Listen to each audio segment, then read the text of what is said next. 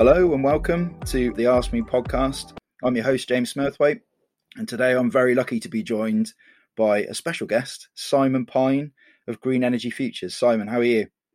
I'm very well, thank you, James. Yeah, and it's good to be talking to you today. And I need to correct you straight away. Can't believe that. It's Greener Energy Futures. It's Greener Energy Futures. Okay, so they're not just green; they're even greener than green. Even better. Yeah, even better than green. Well, there you go. That's not such a bad thing. Yeah. So good.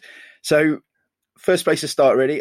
If you wanted to tell us a little bit about yourself and what your background is, where you've come from, because I know you've got quite an interesting background. Yeah, it's quite varied. I mean, look, I fell into sales. I think some people who don't know what their path in life is when they graduate from university sometimes fall into sales. And so I had a very interesting and fun sales career for sort of 15 years, working largely in kind of recruitment, and then migrated into energy-related sales. And so that's what I've been doing for the last 10, 11 years. I got myself a degree in environmental science from the Open University, which I can highly recommend as a learning experience. And that allowed me to kind of embrace that passion that I was developing for tackling environmental crisis. I was in South America about 15, 16 years ago. And already then in Bolivia, I was seeing the ice cap retreating up the mountains. Wow. And the latest reports are showing that there's very little left on a lot of these Andean mountains. So I think that those sort of events inspired me to get into this area.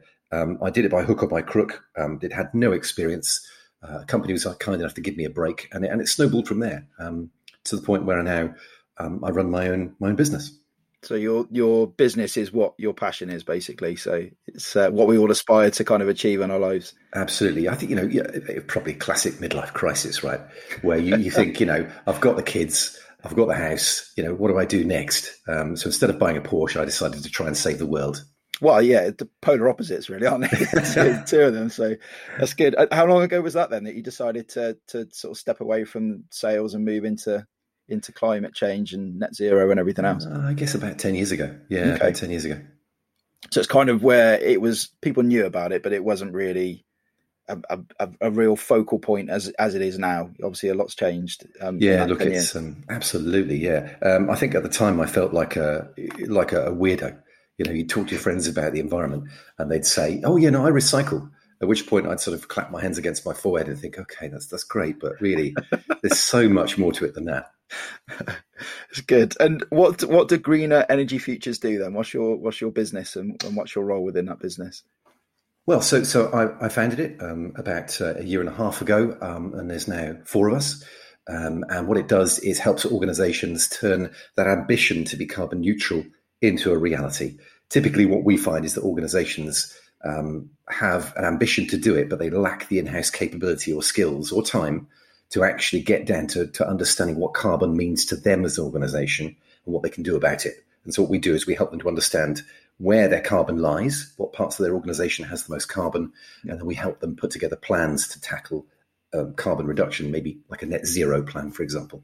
Yep. And obviously timing, and we spoke about this, before we started the podcast today, the IPCC, Intergovernmental Panel on Climate Change, obviously issued their first report since 2013 yesterday. So the time is probably quite good for you, really. And I know the last 18 months, we've spoken previously that your kind of business has gone from strength to strength, and, you've had more and more people being interested in what you do. But I can imagine the kind of impact of that is going to be even greater now. Absolutely. It's such a major problem, and people are now seeing the science behind it time and time again. It's hard to ignore it, isn't it?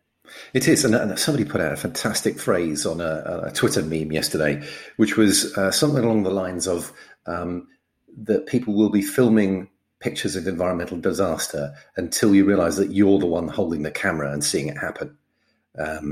And that's how we're seeing it. It's incrementally getting closer and closer and closer to us as a personal experience, floods, fires, all those kind of things.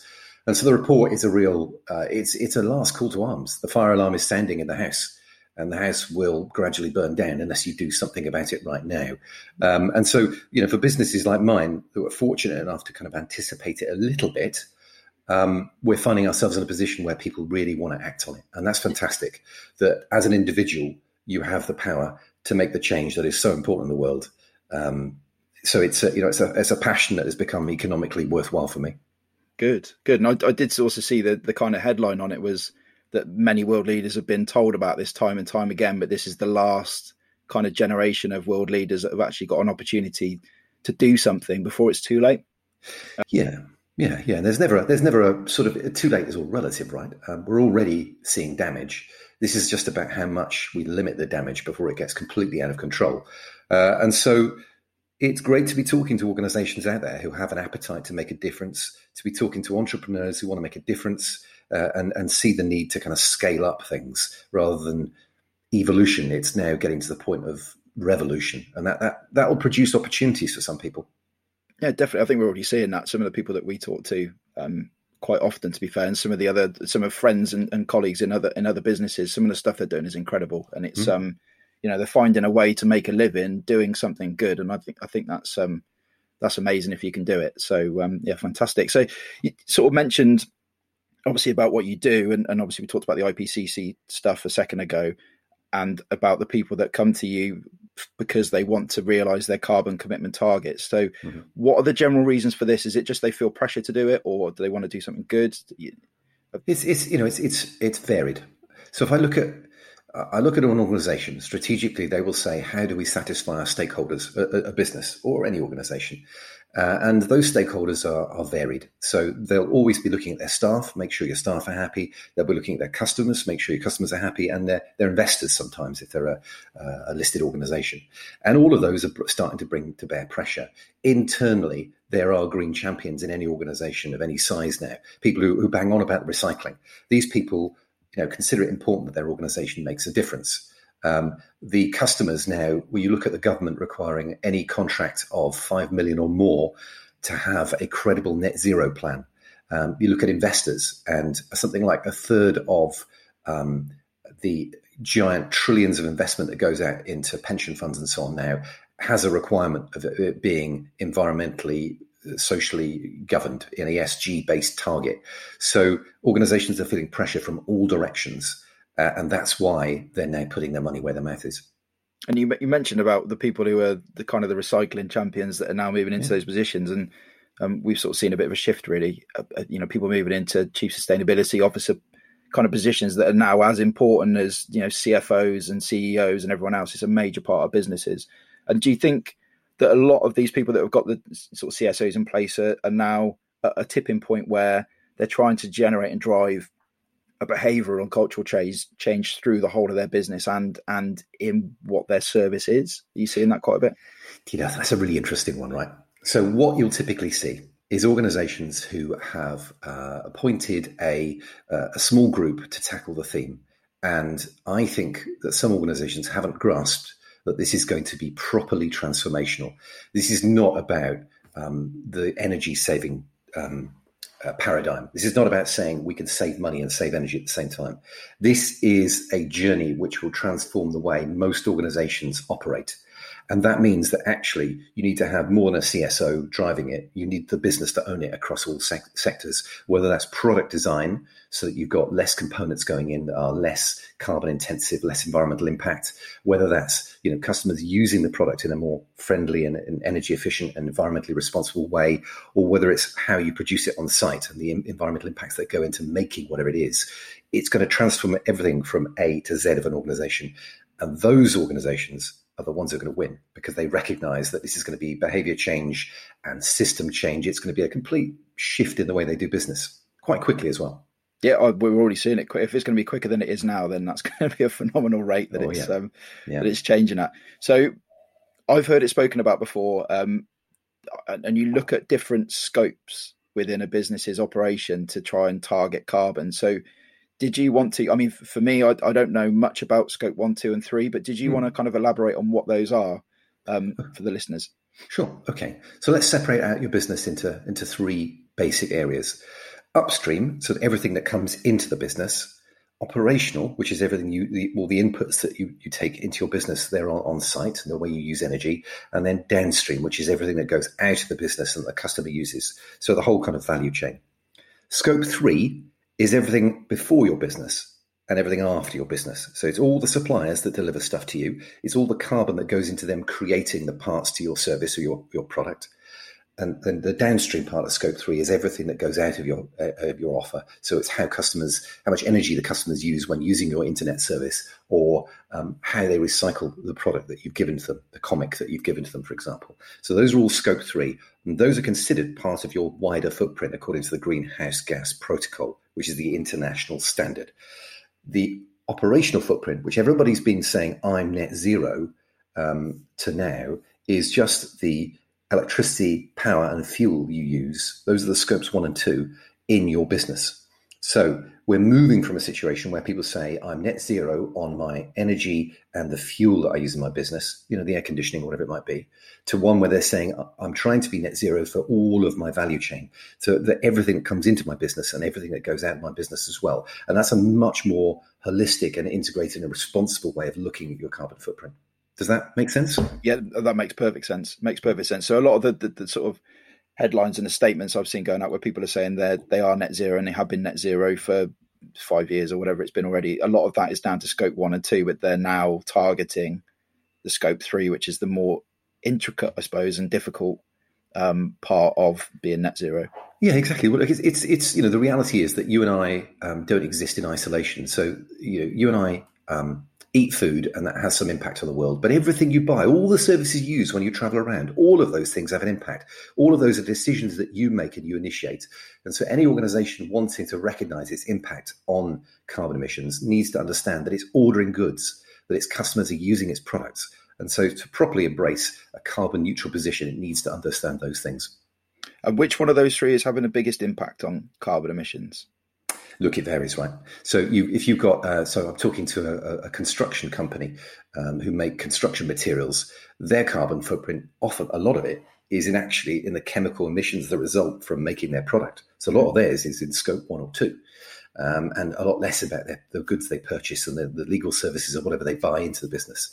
But then, other businesses have totally different footprints. You'll have an internet service provider whose emissions are almost negligible when it comes to the amount of energy, because they buy a wind farm somewhere. Their real emissions are very little, but all the electronics and kit they bring into their business is all being made somewhere, and that all has hefty emissions. So it varies so much from organization to organization. So it's a bit chicken and egg, really, isn't it? Until all those people that supply the components to those people that are trying to achieve net zero, you can't really get anywhere on it. And I know we're trying to look at our embodied carbon in our products and things like that. That's a real big focus for us at the moment, because we're getting asked by construction companies and clients what the embodied carbon of our equipment is, and it's tough. It's a really tough thing to do, but I think the sooner we start it, the better it will be. And if we know, I don't know whether we'll get to a time where we purchase something in a supermarket and on the back of the label it tells you how much embodied carbon's in it or whatever. You can kind of see where it's going now in the future. So you totally can. Look, essentially what we're going to end up with in several years' time is a dual accounting system, I think. We're going to end up with a monetary system where things cost you money to buy. And there'll be a carbon accounting system where organizations have to understand the carbon impact of everything they do. It's going to run in parallel so that organizations, it's the only way really of understanding how to reduce carbon, is to account for it everywhere.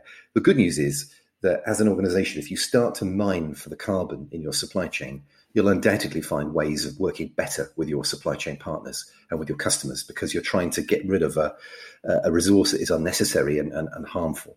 And it's waste really, isn't it? It's stuff that we, if we can get by without using more than we need to, then that's a really good place to go. So exactly. Brilliant. So it's a tricky one. I know, and you've already kind of elaborated on it with scope 1 and 2 and 3, but what would you say are the sort of 3 biggest quick wins that you tend to find when you get brought into a business? Okay, the first biggest win is knowledge. The reality is that most organizations we talk to have a rough and ready feel for where their carbon is, but I haven't put the magnifying glass on it. And our job as consultants is to help them put that magnifying glass. We're not selling them anything revolutionary. We're giving them the time and the frameworks to say, this is where your carbon exists. So that's the first big understanding. Off of that springs the need for better data. So first of all, a point in time assessment is number one. The second quick win is then putting in place frameworks that allow you to capture that better data capture, whether that's computer systems to capture data from your suppliers. That's a great way of dealing with it. typically what we'll see as a result of any initial analysis is that companies will have one or two areas where they will be emitting a lot of carbon. So one we're dealing with at the moment, about half their carbon footprint is just moving their product around the globe, and whether that's between their factories that are making it or onwards to the customer.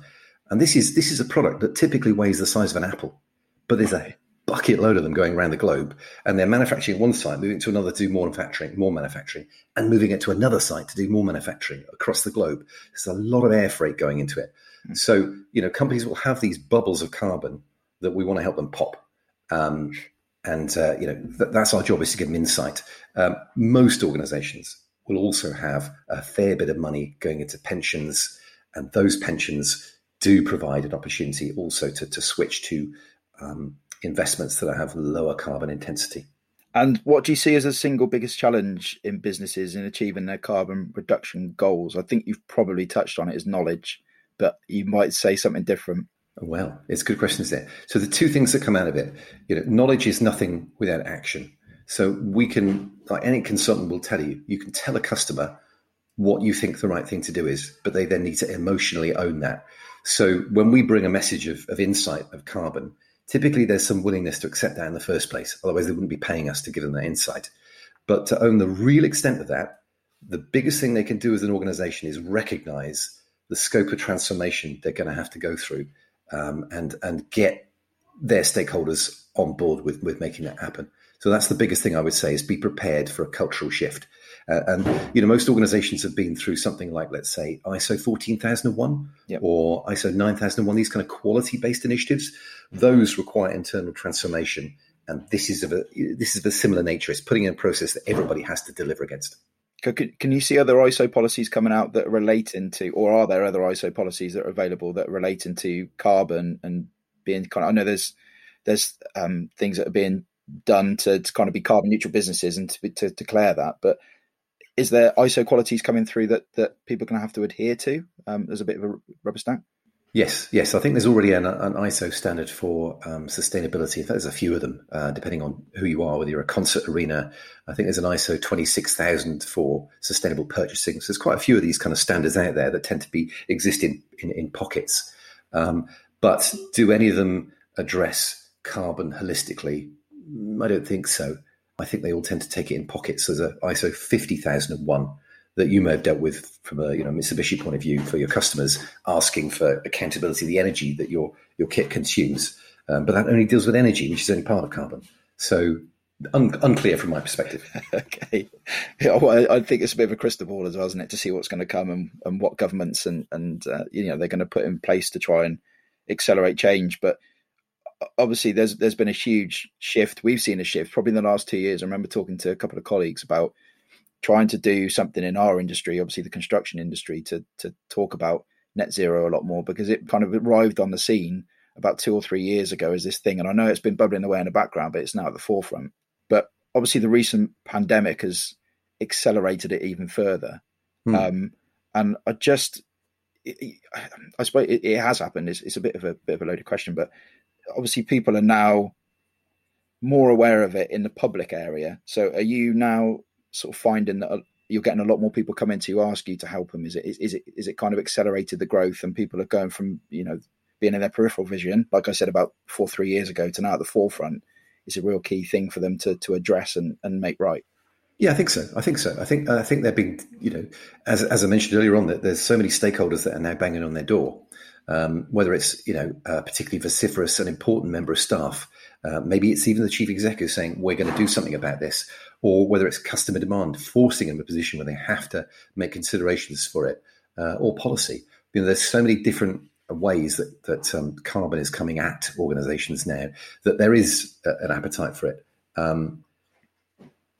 So the reality is, as a business that's a year and a half old, I am having multinational blue chip companies asking me for expertise, and that's brilliant from a point of view of growth of a business, right? You don't expect this as a small business to get these so quickly, and I think that shows the level of demand and the shortage of vast amounts of carbon experts. Yeah, but there's still only 30%, around 30% of the UK's FTSE 100 businesses that have signed up to the UN's climate or race to zero.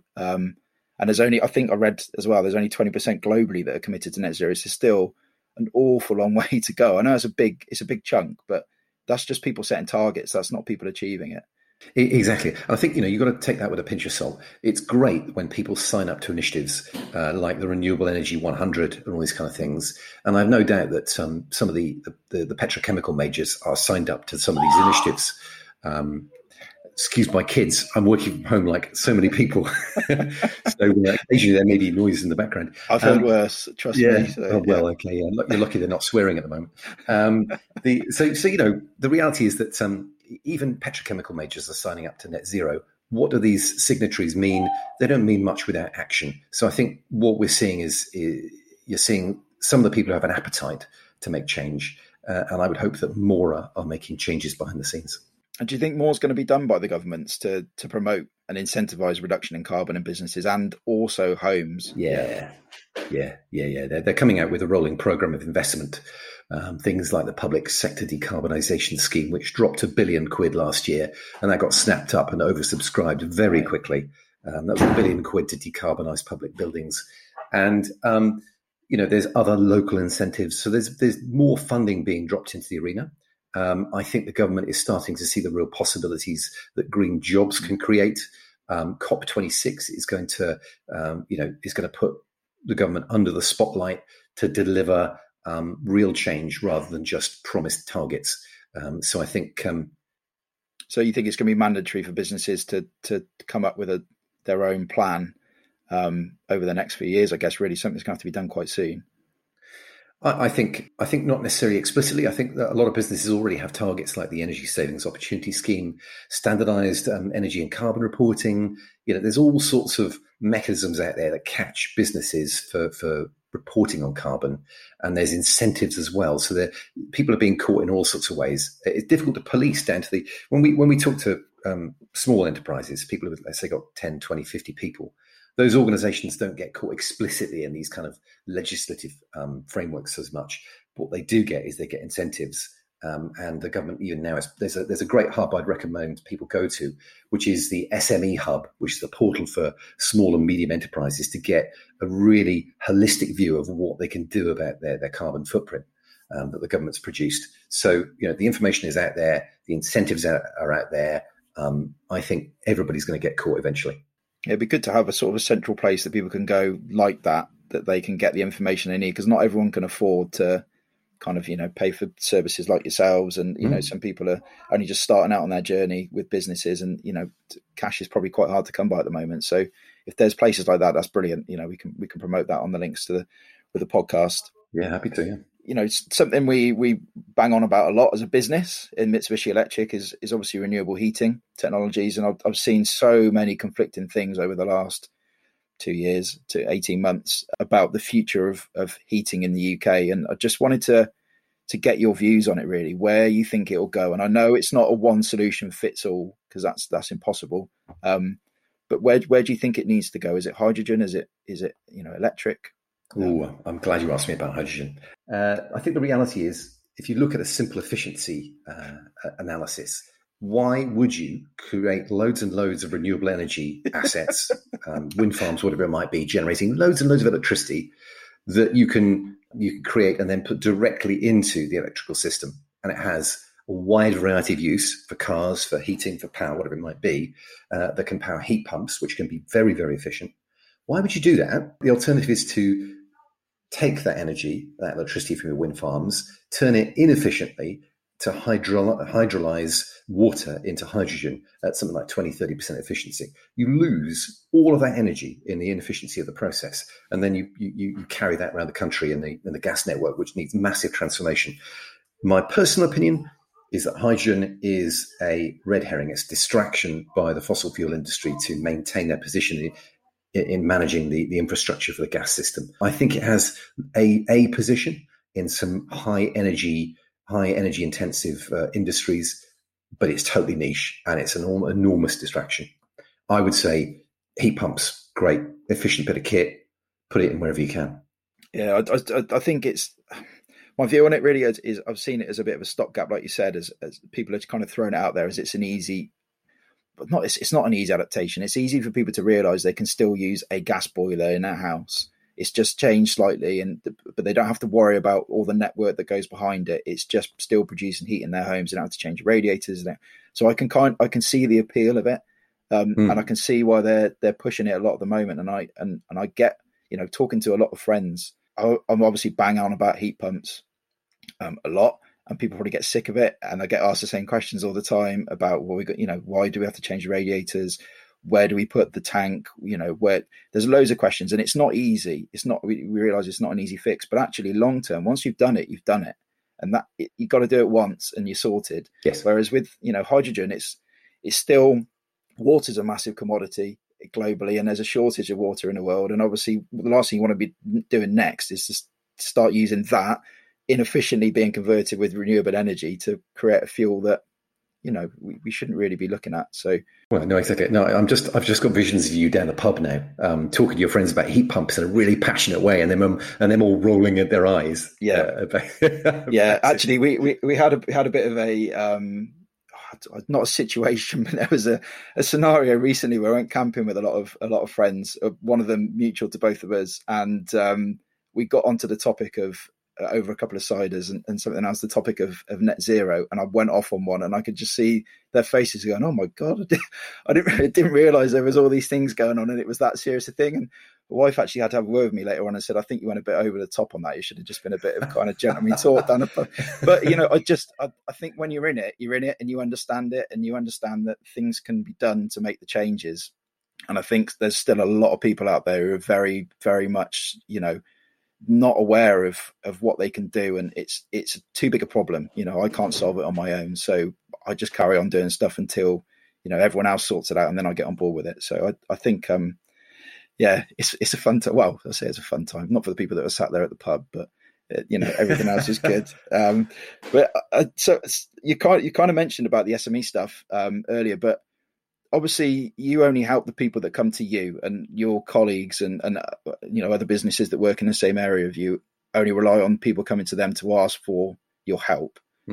Is there any other support apart from the SME, or any other funding that people can get to help realize their ambitions? Because it's quite a hard thing. You're going to say, I'm going to be net zero, and then it's, well, how do we fund that? It's not a cheap thing to do. I get that.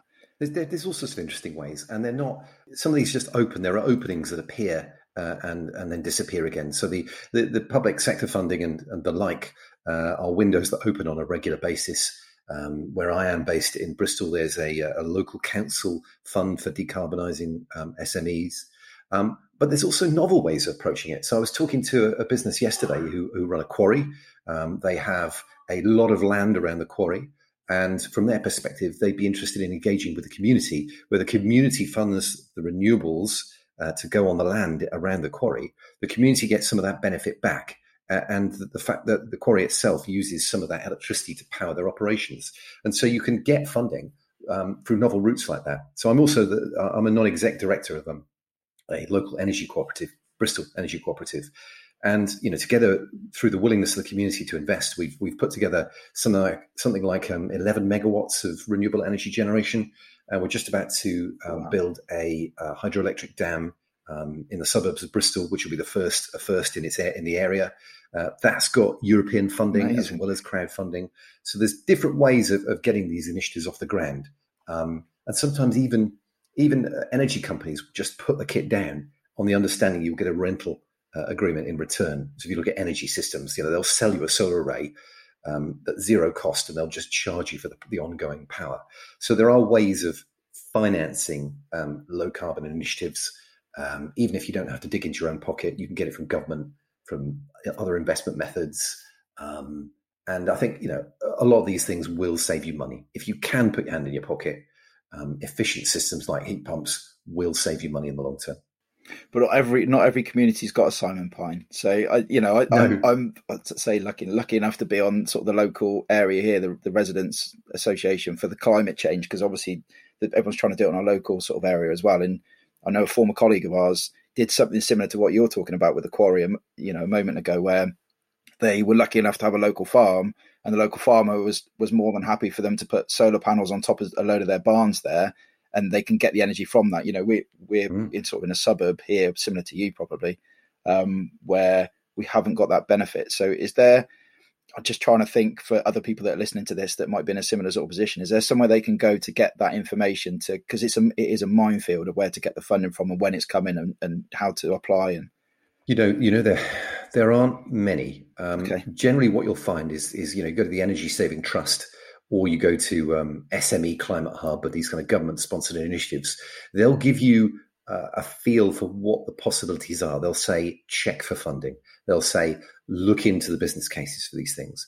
But the money and the initiatives tend to exist in pockets. And that's part of the reality, is that's why my job exists as a consultant, is to know where these pockets exist and to pull them out for you. So it is time intensive to find this stuff sometimes. And that's, I guess, why we do well, because we can help people find these things. Yep. Good. I'm going to shift a little bit now, really, onto something that's also coming up. Obviously, we spoke about the IPCC, but COP26 is just around the corner, and obviously the media attention is growing and building, and people are excited about it. And I just wanted to see, ask the question of what you're hoping to see come out of that conference later on this year. Politically, I'm hoping to see Boris come out shamefaced and go, I'm terribly sorry. I think I should be putting more money into climate change. But that's personally what I hope will come out of it as a side effect. But look, I think what we need to see is people gulping, swallowing the implications of the IPCC report that's come out, and actually committing to specific targets rather than nationally set goals with no particular end time on them. The time for these kind of big Congress of parties is coming to an end. They don't seem to be terribly effective mechanisms to deliver change. I'm hoping that these politicians recognise the weight that's upon them and actually come out with some concrete actions.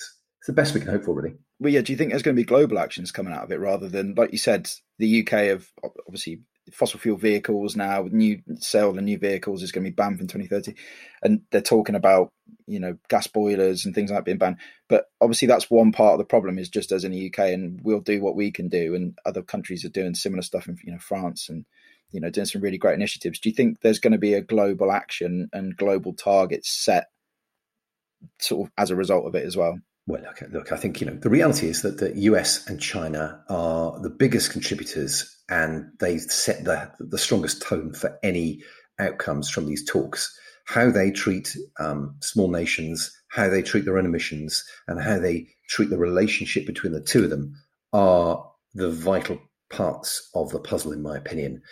I would say that they need to, if they can get beyond one-upmanship and trying to outmaneuver each other economically and politically, and recognize the benefits of actually trying to solve the problems together, everybody wins. Yeah, well, it's a shared problem, isn't it? It's not like it's just one country's issue; it's everyone's issue. So exactly. Or we could do what they did in the Simpsons movie and just build a glass bubble around where we live. Happy for that. Yeah, happy for that. Well, it might mean it doesn't rain quite as much here, and we can sort of control that, which wouldn't be a bad thing. But yeah, fantastic. Honestly, Simon, it's been absolutely insightful. It's been brilliant. I just wanted to sort of give you the opportunity, really, just to tell people where to go if they want to find out more about what you do. Sure. Yeah, no problem at all. So look, we welcome conversations with anybody who has an ambition to tackle carbon. Whatever that ambition is, we want to help you. Have a chat with us and we'll see what we can do. The website is www.greenerenergyfutures.net. That tells the story of who we are and what we do. And, very much look forward to hearing from a few people. And you mentioned you're not just working around Bristol. It is national, international. It's the whole lot. So. Absolutely. I would say it's UK based companies. So we're dealing with a paper mill based in Cumbria, a science firm based in Oxford, organisations around Bristol, Coventry City Council, all sorts of organisations who need help with this. Fantastic. And I'm going to give you the floor now to put your final thoughts forward. What do you want to kind of leave the podcast with as your statement? Look, let's reflect on the opportunity. We're faced with what is effectively an existential crisis, not to put a finer point on it. And, that is an opportunity to transform the world into a better one. Understanding your organization's position and what you can leverage to make that change happen is the right thing to do, because things are going to change rapidly over the next 10 years as we embrace the challenges of dealing with climate change. And, your organization could be one of the ones that leads that charge and benefits from that change. True. Yeah. Brilliant. Fantastic. Thank you so much, Simon. I've already said thank you, but I think I've probably not done it enough justice, but really, really appreciate you coming on today. So much interesting stuff you've spoken about, so much stuff that I think people listening to this will go away and research into and find more out about what you do and some of the topics and issues that we've spoken about today. So huge thank you. Hopefully in the future, when things start to get addressed, we can get you back on again and talk in a bit more detail about what's happened in the last 24 months since we last spoke. Well, it'd be great. Look, and I wanted to thank you for your time and providing the opportunity to talk about a really interesting topic, and for me to unveil my very bad Boris Johnson impression. I've heard your Jerry Springer one. That was good as well. But yeah. But yeah, thank you very much. You've been listening to the Ask Me podcast. I'm your host, James Smurthwaite. I've been joined today by Simon Pine. Thank you very much.